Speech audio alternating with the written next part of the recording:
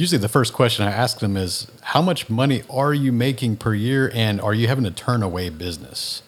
And they're like, well, I'm just not busy enough. I don't have enough leads coming in. I was like, well, then scaling is not your problem. Like, you're just going to scale a problem is what you're going to scale. You don't have money coming in.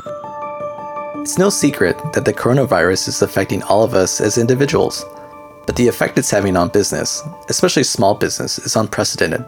We need a game plan, and fast. If we're going to survive this, we need resources and we need each other. We can't do it alone. I'm Jesse Torres, and this is Hack My Business. With my background in economic and workforce development, disaster preparedness, and general business strategy, I know I can help you navigate this scary time in your business and beyond. It's all about resiliency. I'll have the most current solutions and best practices available so we can ensure your business not only survives this crisis, but thrives. We'll also be keeping you informed about the latest resources for small business so that you don't miss a thing. Co-hosting with me will be my colleague Sid Varakara. We'll have invited experts to help us navigate through the current noisy landscape of resources and programs that are being made available today and who will be able to prepare us for tomorrow. Let's do this together. I'm Jesse Torres, and this is Hack My Business. Hi, everyone. Welcome back to Hack My Business. This is Jesse Torres, host of Hack My Business. Really excited to be coming back to the show and welcoming a really special guest today, Tony Whatley, best-selling author, creator, podcaster, and startup entrepreneur. He's probably best known as the co-founder of LS1 Tech, an online automotive community with a membership of over 300,000 that sold successfully for millions. He's also a best-selling author, and he's going to be talking about his new book about scaling companies. And I'm just really excited to have him on because he also has experience in the field that I do work in of procurement, and it's really rare to find someone with that kind of varied background who loves cars, fast speed cars, and also has the ability to talk about state contracting and government contracting, which is really unusual. So Tony, welcome to the show. It's great to have you on. Hey, Jesse, thanks for having me on. I can't wait to get to know your audience and hopefully have some good takeaways for them. Absolutely. Well, why don't we just talk a little bit about your background and tell us about your journey? I would say I grew up ordinary. I would say lower middle class. My parents were both two blue-collar, hardworking parents, and my mom spent over 30 years working in this public school cafeteria system. And my dad, after he got out of the U.S. Marines, he's a Vietnam veteran. He worked in the chemical refineries here in the Houston area. So I got to see the values of two hardworking parents with really high discipline expectations. And my mom was the school disciplinarian, and my dad was the Marine sergeant disciplinarian and other factors. And when we grew up, we didn't have a lot of money, and obviously we lived in flip houses. Basically, we would buy the crappiest house in the neighborhood, and we would just refurb it over the next 5 to 10 years while we lived in it, and then we'd build a little bit, get another little bit bigger home, and just kind of grow into that. And that's what we just did. And over the course of that, I learned to appreciate what I had. And honestly, we would start out with the worst houses, but by the time we were ready to sell those houses, they were always the nicest house and the most manicured houses because my mom's got a green thumb and loves gardening, and my dad and I got really handy at painting and just repairing things. So, so it was a little bit of a background under that. And people ask you if you were a kid entrepreneur. And to me, I just did things to make money. I mowed yards and I walked dogs. I washed cars. I did anything like raked leaves. I mean, I didn't think that was entrepreneurship. That was just a way to make money for video games or BMX bikes or skateboards. So, I think I took that hustle into my adulthood, and I was the first one in my family to go to college on both sides. So my mom is Japanese immigrant, and my dad, and no one had ever gone to college in both sides of the family, even including extended family. So I decided that I wanted to go pursue the 6-figure American dream, and the best way I could do that was get an engineering degree, because they always tell you can be a doctor, a lawyer, or an engineer. And I was like, well, I don't want to be a doctor, and I don't really want to be a lawyer. So I guess I like cars, so maybe engineering is something I should do. And that's what I did. And I put myself through school, and I worked construction just like my dad. And I'd go to school at night, and I would wait tables on the weekends. And it took me 7 years to get that bachelor's degree. And I'll tell you that when I got out, I was getting home at 4:30, 5 o'clock in the afternoon, and I felt bored because after going through that hustle and grind for 7 years, to me, a full-time 40-hour work week just seemed like a part-time job. And I could have said, well, I'm going to go spend the time in the bars and just do a bunch of stupid things that young men do, or I can actually just go back to work. And I actually went back to the restaurant that I formerly worked at and picked up shifts every night. And I did that for a year and a half. And here was a guy with an engineering degree working a salary job, but also waiting tables. And people are always like, why do you do this? Why? It's because I'm not where I want to be. And this is just another way for me to get there. So I was always willing to do the things that most people wouldn't and not worry about what other people said about those kind of things. Your story, it really resonates with me because we have some commonalities. Same thing in my family. They all came from Mexico, first generation. One of the first, besides my cousins, to go to college for the first time. For my parents, that in itself was a dream, right? My mom worked at Social Security Administration for many years. My dad was a barber, became a contractor. So I don't know if you'll probably resonate with this, but many a summer I spent either sweeping hair or on a roof somewhere laying down tar. Yeah. And, it's funny because now that I'm an entrepreneur myself, I have this management consulting firm. We focus on economic development, small business programs. And I think about, okay, where did I first get that love and entrepreneurship? And a lot of it is, watching my parents, and how they hustled and did certain things. And I felt the same way. We went to, my wife and I, we went to UCLA. Everybody at that time thought we were going to become doctors. ER had just come out, right? Everybody thinks you're going to go this certain path. And then next thing you know, you're realizing, oh, this is not what I want to do. Something isn't quite right? I'm just curious if you had also, people around you, were they starting ventures? Did you have friends doing things? Like what really kind of led you down that pathway? Who inspired you? No, absolutely not. I never thought I would be a business owner or a multimillionaire at all because it just didn't seem like in my reality, I didn't have anybody that was successful in my family. And honestly, some of the family members would talk down to you, like, I don't know, it's just weird cultural type things where they'd think that you're never going to be as successful as them. And, who do you think you are? And that kind of stuff like that. And for me, I always thought that being a business owner required you to be already rich or have some kind of inheritance or a family legacy business, because the only perspective I had of business at that age was growing up in a small town with about 15,000 population, and the business owners were all on Main Street and had a brick and mortar and it had their last name and then what they did underneath that on a sign. So I would remember thinking, well, if I'm going to be a business owner, I had to buy a building and I had to buy a sign, I had to hire people. It's like, there's no way I'm going to be able to afford that. And that's just really the thought I had. And so like most of middle-class America, we're taught to go get an education, go get an air quotes steady job, and just work and just make money and trade units of time for units of dollars. And that's the way I believed. And if you needed more dollars, you traded more units of time, or you got bigger units of dollars per time, or you picked up overtime, or you picked up extra shifts, or you got a second job or a third job. And that's just how we thought. Like if you needed to make money, it was either sell some things that you had or go work more. And I didn't have that entrepreneurial mind. I knew that I wanted to do more, but I guess with the corporate job, for me, what it was being told to wait your turn. So here I'm a young engineer, junior project manager, and I knew that I was capable. I've always been a high achiever. I was a straight A student in public schools, and I did pretty well. And I just knew that I could do more. But I always told you're too young for this. Wait your turn. You got to be in this role for 5 more years before you can have that position, or that you get the little bit bigger cubicle. Let's not kidding ourselves, right? And sometimes the title that was more valuable than the paycheck raise, right? And we see that in corporate as well. Yeah. And so I just got tired of being told to wait my turn and not getting the authority or responsibilities that I really craved, because I like to push myself. So I started to think about how can I create businesses on the side that gives me an outlet. I can be creative, and I was teaching myself how to code and make websites. I was teaching myself photography. I was teaching myself graphic design with Photoshop. I'm just reading books, because back then this was the late 90s, and the internet. I was only on the internet since 96, and this was around 97, 98. I started reading books. Actually, the book that's still on that shelf was, people are like, what is the book that changed your life? And I was like, well, it's kind of a boring book. And they're like, what was it? It was like how to code HTML to build web pages. It was like, it's from 1996, right? I just bought this book, and I said, hey, I'm kind of a creative person. I like art. I'm just going to figure out how to put it on a screen. And I just taught myself how to do that. And that led to, you can actually make money at doing this. And that was actually one of my first side hustles, is building these 1 to 3 page websites, coding HTML on Notepad and putting on some server, learning how to FTP and all this other stuff. Totally. And then that just kind of grew. And soon enough, I started LS1 Tech with a friend. And I just wanted to build a website so that my car friends around the country could hang out on the internet and talk about cars. And what it was a General Motors performance community. So Corvettes, Camaros, Firebirds, a Cadillac performance series. I just wanted a cool place to hang out. And funny thing is, I was thinking really small even when I started the thing. It's like, I had this brand new car that I bought myself when I graduated college. It was a Pontiac Trans Am, and My partner had a Camaro SS and it was new also, and he was in Chicago, and our payments were $500 a month for that car. So it's like, man, if we could make $500 a month, this would be like having a free car. I could just build this webpage and actually have like a free car. That would be so cool. And man, within 10 months into that business, we were making about $10,000 profit per month. And then I was like, wow, this is like a business. This is not a hobby.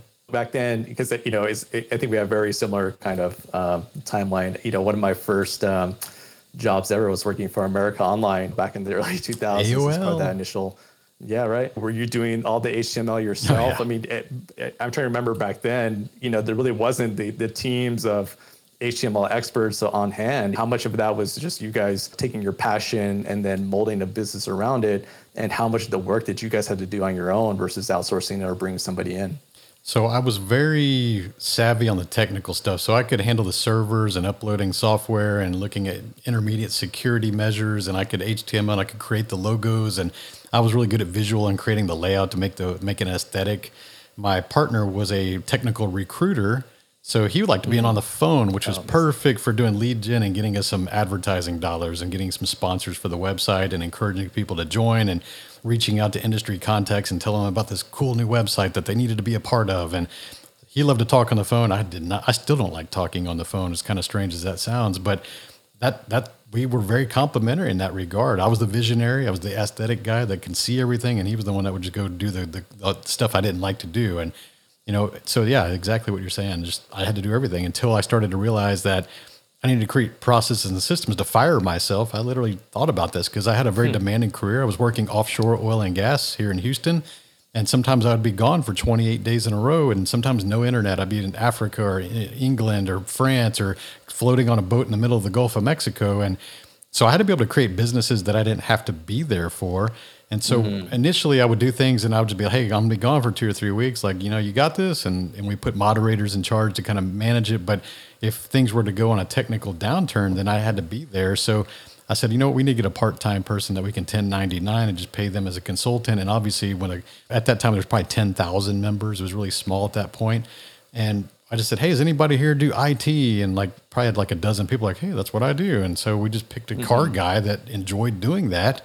And initially he did it for free. He said, man, I just want to be a part of this. This is cool. And he was doing such a good job after the first year. We're like, dude, can we pay you something like maybe $1,000 a month, $2,000 a month is something? And he's like, yeah, that's cool. So we just paid him like $2,000 a month. And he just had to randomly check in to make sure the server logs were doing good. And it wasn't slowing down. And the server capacity was below 80% because we were always focused on making sure the customers had a great experience. And we didn't like how our competitors out there would let the server start lagging and be really dreary and miserable to use. And then they would upgrade. We always just stayed ahead of that because we knew that although these people were visiting our website for free, they were still customers. And without them, we didn't have the leverage to attract more sponsors or raise our ad rates. Yeah. I used to, in my professional background, I've had the opportunity to advise a lot of small business owners. I used to oversee a federal program for small businesses and was the state small business advocate for California for Governor Brown. And I always remember, saying to people, you want to make your first hire when you feel ultra stretched, when you're at that breaking point, because, often coming to the place of maximizing profits, right, revenue, you're especially early stage. Now that I've had my own business, right, and we're starting a new venture, my co-host Sid and I want to definitely talk with you about get your thoughts. But, is that true anymore? Or do you think it's better to kind of immediately hire someone who, if you have a good sense of you're going to need a certain skill set or just your time is stretched? I mean, you're working in another gig at the same time. Like, when is that right moment to make that first hire, in your opinion? We were talking about Clubhouse before we fired up this interview. And one of the number one questions I see in those entrepreneur advice rooms is, how do I scale my business? They don't even know what that means. I mean, usually the first question I ask them is, how much money are you making per year? And are you having to turn away business?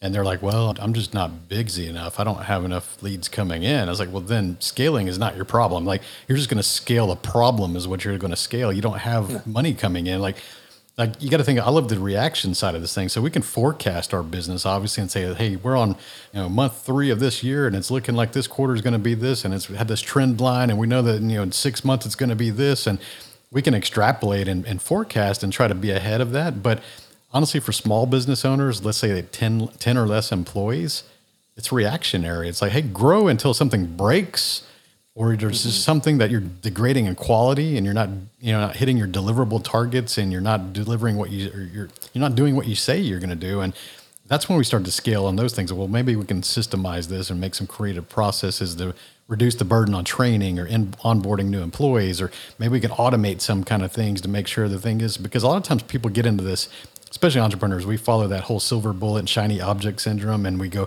oh, I need to automate this, and I need a funnel. I don't know what a funnel is, but everybody tells me I need a funnel, and we need to do this, we need to do this, we need to have some running ads over here, we need some Google stuff, we need SEO, and they don't even know what all this stuff is, but they're getting all these sources of information from too many things, listening to podcasts, hanging out in Clubhouse, listening to audiobooks, watching YouTube, and they think that that's the reason their business isn't doing well, but it's usually just little fine tweaks in the fundamentals that they're missing. Yeah, it's funny, man, because my co-host Sid and I, we're starting a new venture called Small Business Front, really doing content creation, community building for very small businesses, under 20 employees, sole proprietors. And I started my own business a few years back, and it's doing pretty good. But it's so interesting starting a kind of new media, internet-based company, and flashing forward from my time at AOL, where there's almost too many resources, almost too many people that can try to advise you on, what to do. And I'm wondering, do you feel the same way, that it's almost like finding that trusted resource has now become exponentially harder, just because there are so many voices that now have platforms in order to kind of say what they want?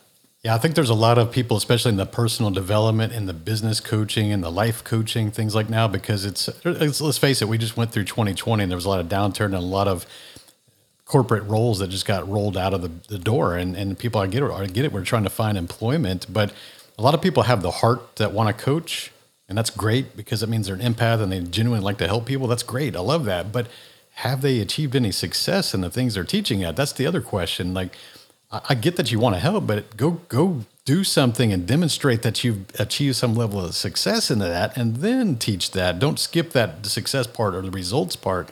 And I think too many people nowadays are just skipping that part because they go, hey, I see Tony making videos and I can create an online course too. And I can do some Facebook ads too. And I can get the same results. But I don't know. That just seems to be, it's a lack of integrity. So, if you're out there looking for coaches and you're looking for the mentors, always do your due diligence. Go Google them. You'll find if they exist or do they not exist. I mean, there are ways to buy your way into proximity and to levels that you shouldn't have access to, but you do. And the unknowing customers aren't aware of these kind of tactics, right? So, for example, we're author, and you can be a #1 bestseller on Amazon by putting your book in like the crazy socks category or just something weird like that, right? And sell one copy and like, oh, it's #1 because nobody's got a book in that, but there's ways to do that, and there's ethical ways of doing that. And even the New York Times bestseller list, like people think like, oh my God, they're a New York Times bestselling author, and they don't realize that you can buy your way on that list for about $150,000 if you know the right people.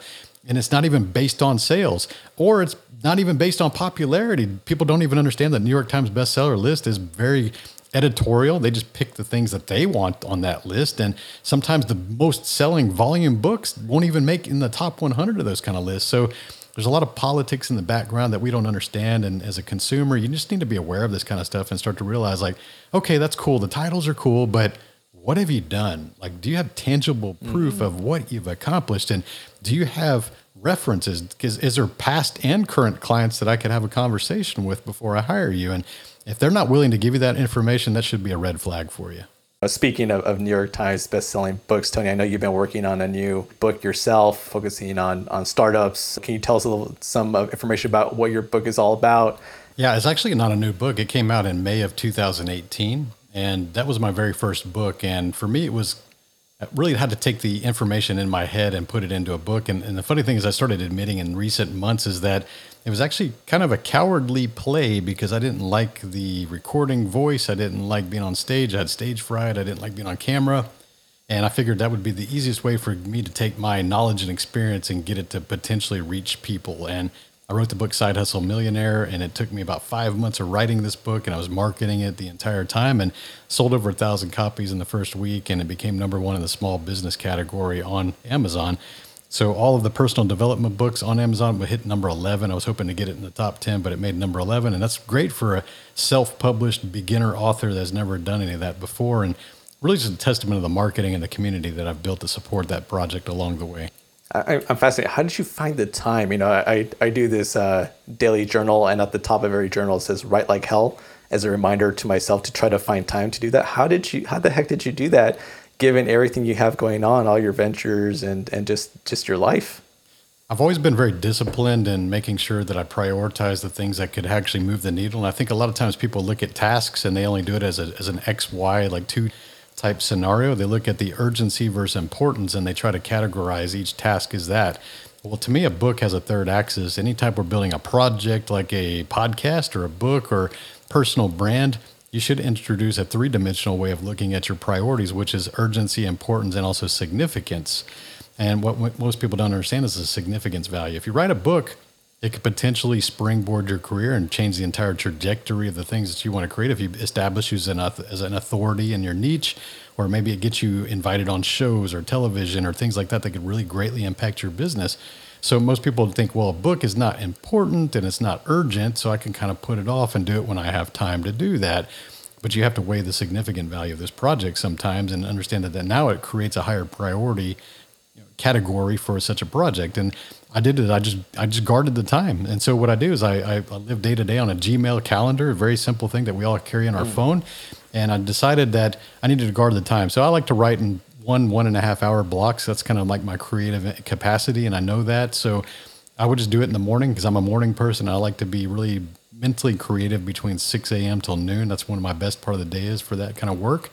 And so I just guard that time. And anytime there was a potential distraction, I would just weigh the two different things. Like, what is the distraction and what is the book and which one is more priority? And if the book was more priority, I would always do that. So I said no to a lot of things and I said yes to a lot of the things I should be focused on. And that was the book. And I knew the gravity of that book, the potential of it. Right. And when I decided to start writing, it's like, I'm going to go write a number one bestseller. And people laughed. They were like, oh man, less than 1% of books ever hit number one. Like, who do you think you're going to be able to get a number one? It's like, well, yeah, because I'm an engineer and I can think about this. I'm a project manager by career. So I want to know what my deliverables are. I want to know the level of quality. I want to know the timeline. I want to know the budget. I want to know the plan to get it to that achievement. And so why wouldn't I go hire some people or have some conversations with people who have achieved what I actually want to do and see what was it that you did to achieve this? Or are there certain tips or tricks or things I could pay you for that advice to how to market the book and how to do this? And so I gathered all this information while I was writing it. And I just marketed it the exact same process because it's not really random when you follow a process of what people have done. And I just still didn't know it was going to happen. And actually in the chapter of my book, I actually signed it off. I put a quote in there that's one of my favorite quotes. It says, fear and confidence are both imaginary. You simply decide which one to live with. And I signed it, Tony Whatley, hopeful best-selling author. And so that was my way of like calling my shot, you know? Yeah. And then it occurred. So I'm never going to edit it. It's like, that's what I put in there before I became that. And, you know, so it can be a process just like anything else. Success, I think, is very much of a process. And a lot of people just think it's like luck factor and all this. You can greatly increase your luck by just putting in the work and planning things properly. You know, one fascinating thing I've come to understand is that every successful entrepreneur I've met has really brought their personal professional experience to bear in a way that makes the most sense for them. And I can tell, just even listening to you that, your engineering mindset, the ability to just prioritize, which for, folks like myself, we don't have that same experience, is really challenging, right? And I'm curious, for, when you encounter a young startup entrepreneur or older startup entrepreneur, whoever, as they're really trying to figure out, okay, how do I move this project forward? Like, what do I actually need to do in order to take that first step? For you, it seems like that's an easy thing to understand what to do. And I'm sure your book touches upon this, but how would you advise them? For someone who doesn't have that kind of acumen, how do you guide them in that kind of process? I think first we have to evaluate the ideas for your business and have to be courageous enough to admit that the ideas that you have don't always have the capability to meet your goals. So if you have a financial goal or a time goal or a freedom goal or whatever it is that your goals are, sometimes your ideas just aren't going to get you there, or they've got really low odds of getting there. And I find that a lot of times early entrepreneurs, and this is regardless of age, because I think business is the experience is the age, not your physical calendar age. And the thing is that most people hold on to their ideas too strongly.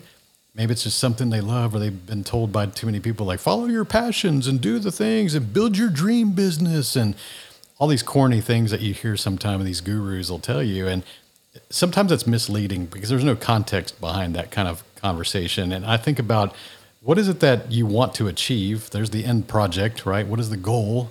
And then I just work backwards and just go, hey, does this project or this idea that you have potentially get you there? And do you have the resources available to do that? Do you have the knowledge? If not, are you willing to go get the knowledge? Do you have the skill? If not, are you willing to go invest and get that skill? Or if you don't have the resources, can you hire that resource, or can you farm that out, or can you learn that? I mean, there's a lot of moving parts, but I think a lot of times the people that don't start is just overwhelmed of all the tasks. If you were to look at a pile of everything that you need to do for a business, whether that's go create an LLC or an S Corp or a DBA, and learn what marketing is and copywriting and learning graphic design and website design and landing pages and funnels and all these things, I get it. It's a lot of stuff, and it's a steaming pile of crap. It's like, oh my gosh, that's a lot of stuff to learn, and I don't know where to start. Well, that's what my book is. It's like, okay, you don't need all this stuff. Here's where you start. And as you improve as an entrepreneur by doing the reps and getting punched in the face a few times, because it's going to happen, and that's how entrepreneurs improve. You're going to learn these lessons. You're going to become a better entrepreneur as you go. But the most important thing is just starting, but making sure that you start with the idea that's got a viable chance of getting you to that goal. Because a lot of times people will waste a year or 2 years chasing this thing that doesn't scale. It's never, like, you could say, hey, I want to have $10 million in the bank, and I'm going to hand build these widgets every night when I get off my job. And I make $20 a thing, and I can only make 3 of these a night. Like, it's not, like, the numbers don't match up. It's not going to get you there. So you have to be realistic and strong enough to walk away from these ideas. Mm-hmm. Yeah. I think that's a great last point as far as walking away from something that maybe isn't quite working out. And, one fear I have is that there's, I don't know if you noticed or heard about the stat, but there's been a huge uptick in the number of people applying to start a company for the first time. The number of business licenses has skyrocketed, probably because of, COVID-19, that pandemic, people losing jobs. How would you advise those who maybe have been thrust into entrepreneurship? Maybe it wasn't really what they had in store for their life plan. Maybe there is this, really big concern of just trying to now, put food on the table. But it's different. It's different from when you and I started, because we wanted to start something. Would you give them the same advice? And also, even, if you had to write something for that audience, would it be a book? Would it be, how would you connect with that audience now in this kind of post, hopefully ending pandemic kind of world? I think that most people that leave corporate to go start a business, they underestimate the amount of business knowledge and skills they need. A lot of times technical knowledge, we're highly paid for something like that, especially if you're a 6-figure salary earner. You either got technical knowledge or you got some kind of a technician level knowledge where you got a skill set that doesn't translate to being a successful business owner. The analogy I like to use is a mechanic, okay? They may be the very best mechanic in the shop. They could have the ones that have no returns on the customers, and the customer's really happy with the amount of work and the craftsmanship and the quality and the detail that they put into that vehicle. But now looking at the boss sitting in the air-conditioned office, driving his brand new F-250, thinking, like, I should be a business owner. Like, why does he get to sit in the air condition? I could totally do his job. And the problem is they undervalue the amount of business skills and knowledge you need to have. So I always think about, if you're a technical person that knows something, or you're a skill set person that knows how to do something, you need to be equally good in business. So whatever expertise level you think you are in those areas, you need to be equal to that in business. So go hire a coach, go join a accountability group that's really focused on business, read the right books, and try not to take too much advice from too many people. I always think about, who do I want to learn from? And first of all, is it a character fit? Is their integrity fit? Is their core values aligned with me? Have they achieved the things I actually want to achieve? Those are the people you should be learning from. And everybody else, you should just understand that we all have 2 cents. You're going to get advice from everybody you ask, and you're also going to get advice from the wrong people who have not had the experience or the expertise, and they may not have the same risk tolerance as you. So they're going to give you bad advice. It may sound like they care, like, oh no, that sounds really risky. Are you sure you want to quit your job to go do that? Well, if you're asking your mom, who has only worked corporate her entire life, and she's trying to give you this as a protective layer, you got to understand that context of her decision and her response is not going to align with what you need to do. So You may ask somebody else that has actually done what you do, and they go, hey, dude, it was a lot easier than you think. And like, get over these stupid objections and this negative self-talk and like, just take a step in the door and go do something. And you're going to see that it's a lot harder in some ways, but a lot easier in others. And it's not as bad as you think. So you got to have the experience and advice from the right people. And I think that's the best way to start. I totally agree. And I think, for our listeners who are thinking about maybe starting something for the first time, and you're looking, as we talked about, who is that trusted source, look for successful entrepreneurs. Look at, folks like Tony who have done it before, who have built things from scratch and learned, painful lessons along the way, but who are able to give some really kind of solid advice. It feels like this past year, we've seen this kind of leapfrogging into this new online kind of dimension and the way people are now absorbing and taking in information. I know our producer found you on Clubhouse and wanted to talk about that, man. Like, kind of to a point of, if you had to do it again and give advice out, in what form would you do it? Is Clubhouse the new thing? And if you can just share what Clubhouse is, but where do you think people are? How do you think is now the best way to get information to them, especially entrepreneurs and small business owners who are, struggling in that landscape? There's so many options. What now do we need to do to best connect to that audience?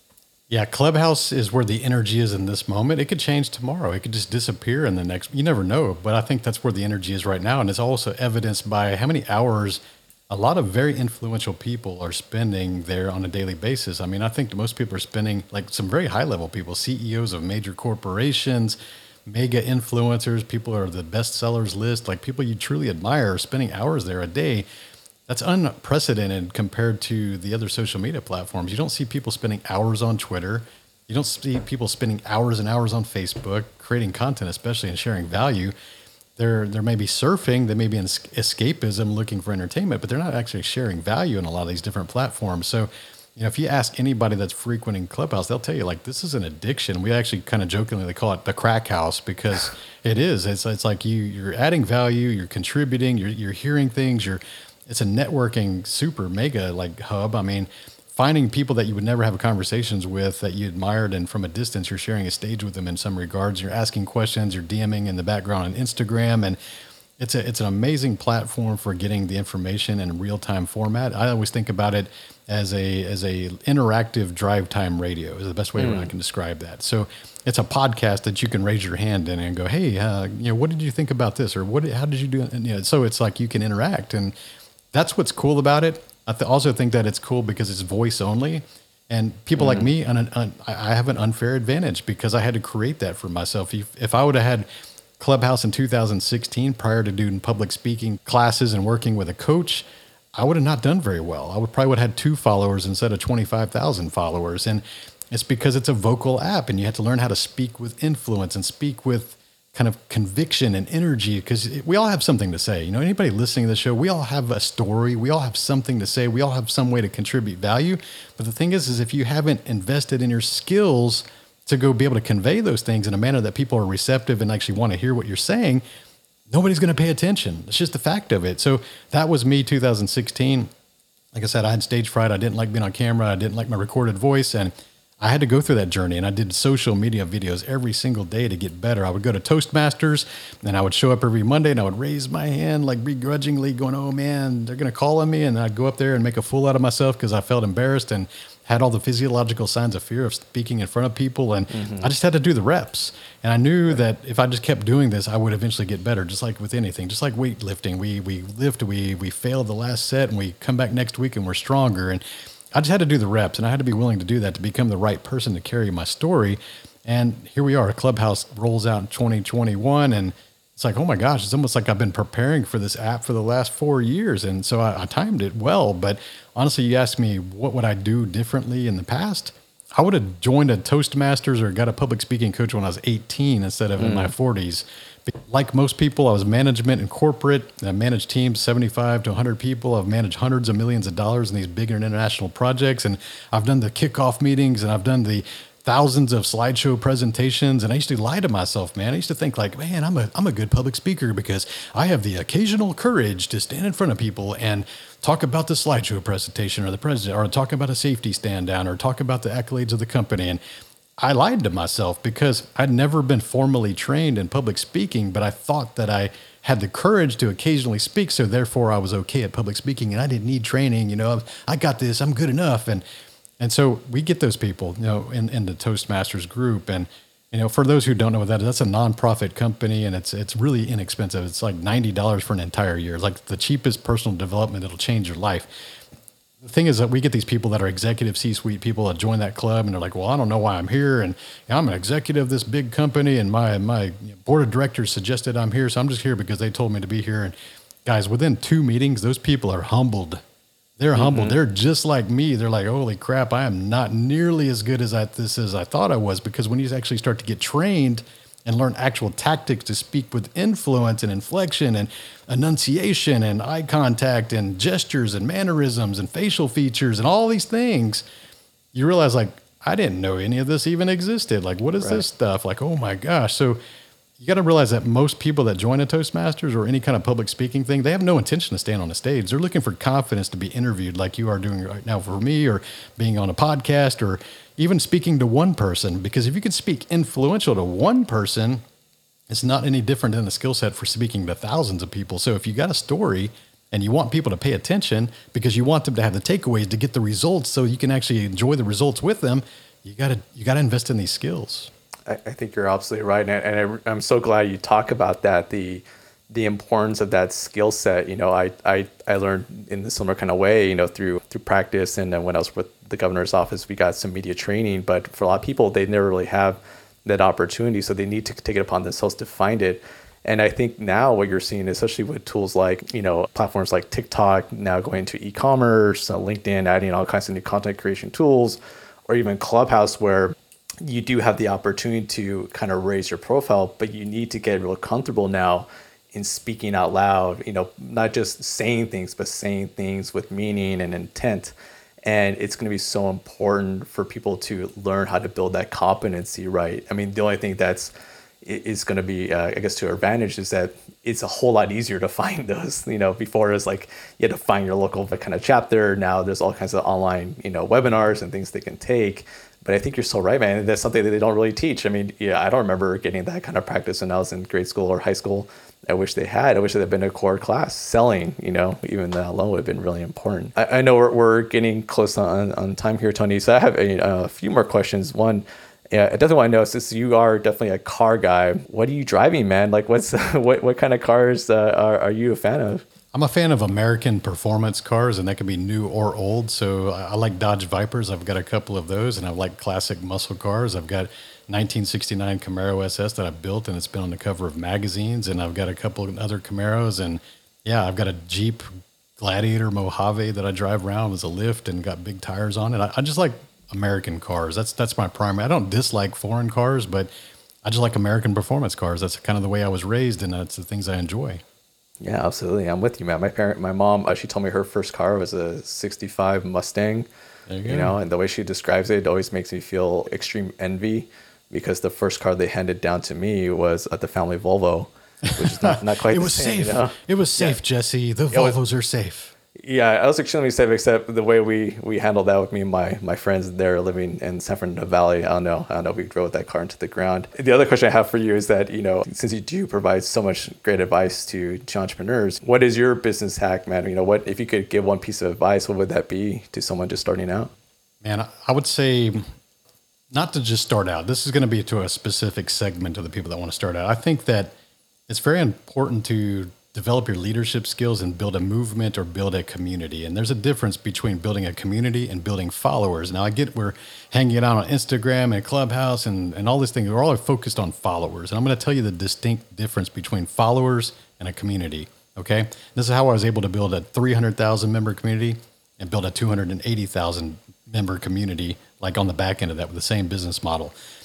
You got to be embedded as a humble servant. You got to be focused on contributing value to the audience. You got to be really trying to facilitate conversations and bonds between the individual members of the community. So a followership, you got to think about it as like a pedestal type scenario where you're standing above the audience and you're speaking down to them on the stage, and it's a one-way conversation other than the chit chat that maybe shows up in the feed of the responses, the engaged. So don't think about building a followership. build the community where I want everybody in my community to become best friends with each other. So I want to create the lines of communication, not from me to them, like this is me and I'm super awesome and this is my message and you guys are here for me, and that's followers. I want those people in the group to become best friends, lifelong friends, maybe even marriage partners. And they're always going to remember where they met. They're always going to come back and hang out. You got to think about this like as a local bar, right? People go back to their local bar because they recognize people and they have conversations and they can't wait to go hang out with their friends. That's what a community is, okay? Mm-hmm. And so it was always my job to get people off of the keyboards to assemble. And that's what I did by racing events and car shows around the country. We did them in LA, we did them in Detroit and Florida and Michigan and Houston and just wherever the hotbeds are for the communities. We would go do these events back then and draw people from 4 to 6 hours away in that radius to come hang out and get off the keyboards, get to know each other outside of screen names. They would leave those racing events after racing each other for the weekend and actually be best friends. And that was 20 years ago, and these people are still best friends. And that's the kind of thing I build. And now with 365 Driven, my entrepreneurship community, I'm using the same core values, the same leadership style. I like to pride myself on being accessible to my group. I don't like to join these groups where like, well, I'm super awesome and I'm an influencer and you never get to talk to me, but I might stop in once a week and just say hello. Like, how super lame is that? Like, you're not a community leader. You're still thinking follower business model because you got thousands and thousands of followers and you're super important. Like, that's never going to be me. I don't care how much money I make. I'm always going to build a community and I'm always going to be interactive in that. And that's a key, because when you build that community, you build leverage behind you. So no longer are the things that you want to achieve on your own. It's you and your hundreds of thousands of people in your community that you're representing. So, and people I see that I was writing for magazines and I had all the VIP credentials with the media, with all the automotive publishers. And I got to do unveils with General Motors and had Cadillac as a client and all these different things, because it wasn't Tony Whatley. It was Tony Whatley and his 300,000 people community that they wanted access to. And I was the gatekeeper to that. And so I built a massive amount of leverage by doing so. And that was the things that you can build your personal brand around and do offerings and build companies that are verticals within your company. And, you know, I built an online retail company with selling wheels inside that community. And I built web pages so that outside vendors could have a web page so they could advertise on my community. So they were paying me to build a website so they could pay me to advertise on my website. So I was building these verticals within the verticals and making all this advertising revenue. So you have to be really creative and understand what your client and your customer base needs and just fulfill those needs. And there's so many things that you can go into. We can have this long this would be a day-long conversation, but I really think that the superpower for me is building these communities. Yeah, I can tell, you know, and I love that, you know, it's not about building followers, it's about building that community, right? What is the best way for folks to get connected to 365 Driven? You know, what's the best way to follow you and keep up to date on your project? At my website, keep it real simple, one place, 365driven.com, and you'll find my book, Side Hustle Millionaire. You'll find me on Instagram, Clubhouse, Facebook, LinkedIn, all there in that information. Awesome, Matt. It's been so great to have you on the show. You know, I wish you the best. Thank you for sharing all your great advice on community building and startups and growing a business. You know, I wish you the best, Tony, and safety and health to your family in Houston. But thanks again for coming on. Hey, Jesse, thanks for having me on. It's been an honor and a privilege, and I look forward to hearing from your listeners. Awesome. Thanks very much. If you need help and want to be a part of our community and find resources to grow your business, join us at our website at smallbusinessfront.com. We'd love to see you there. Have a great day, and we'll catch you next time on Hack My Business.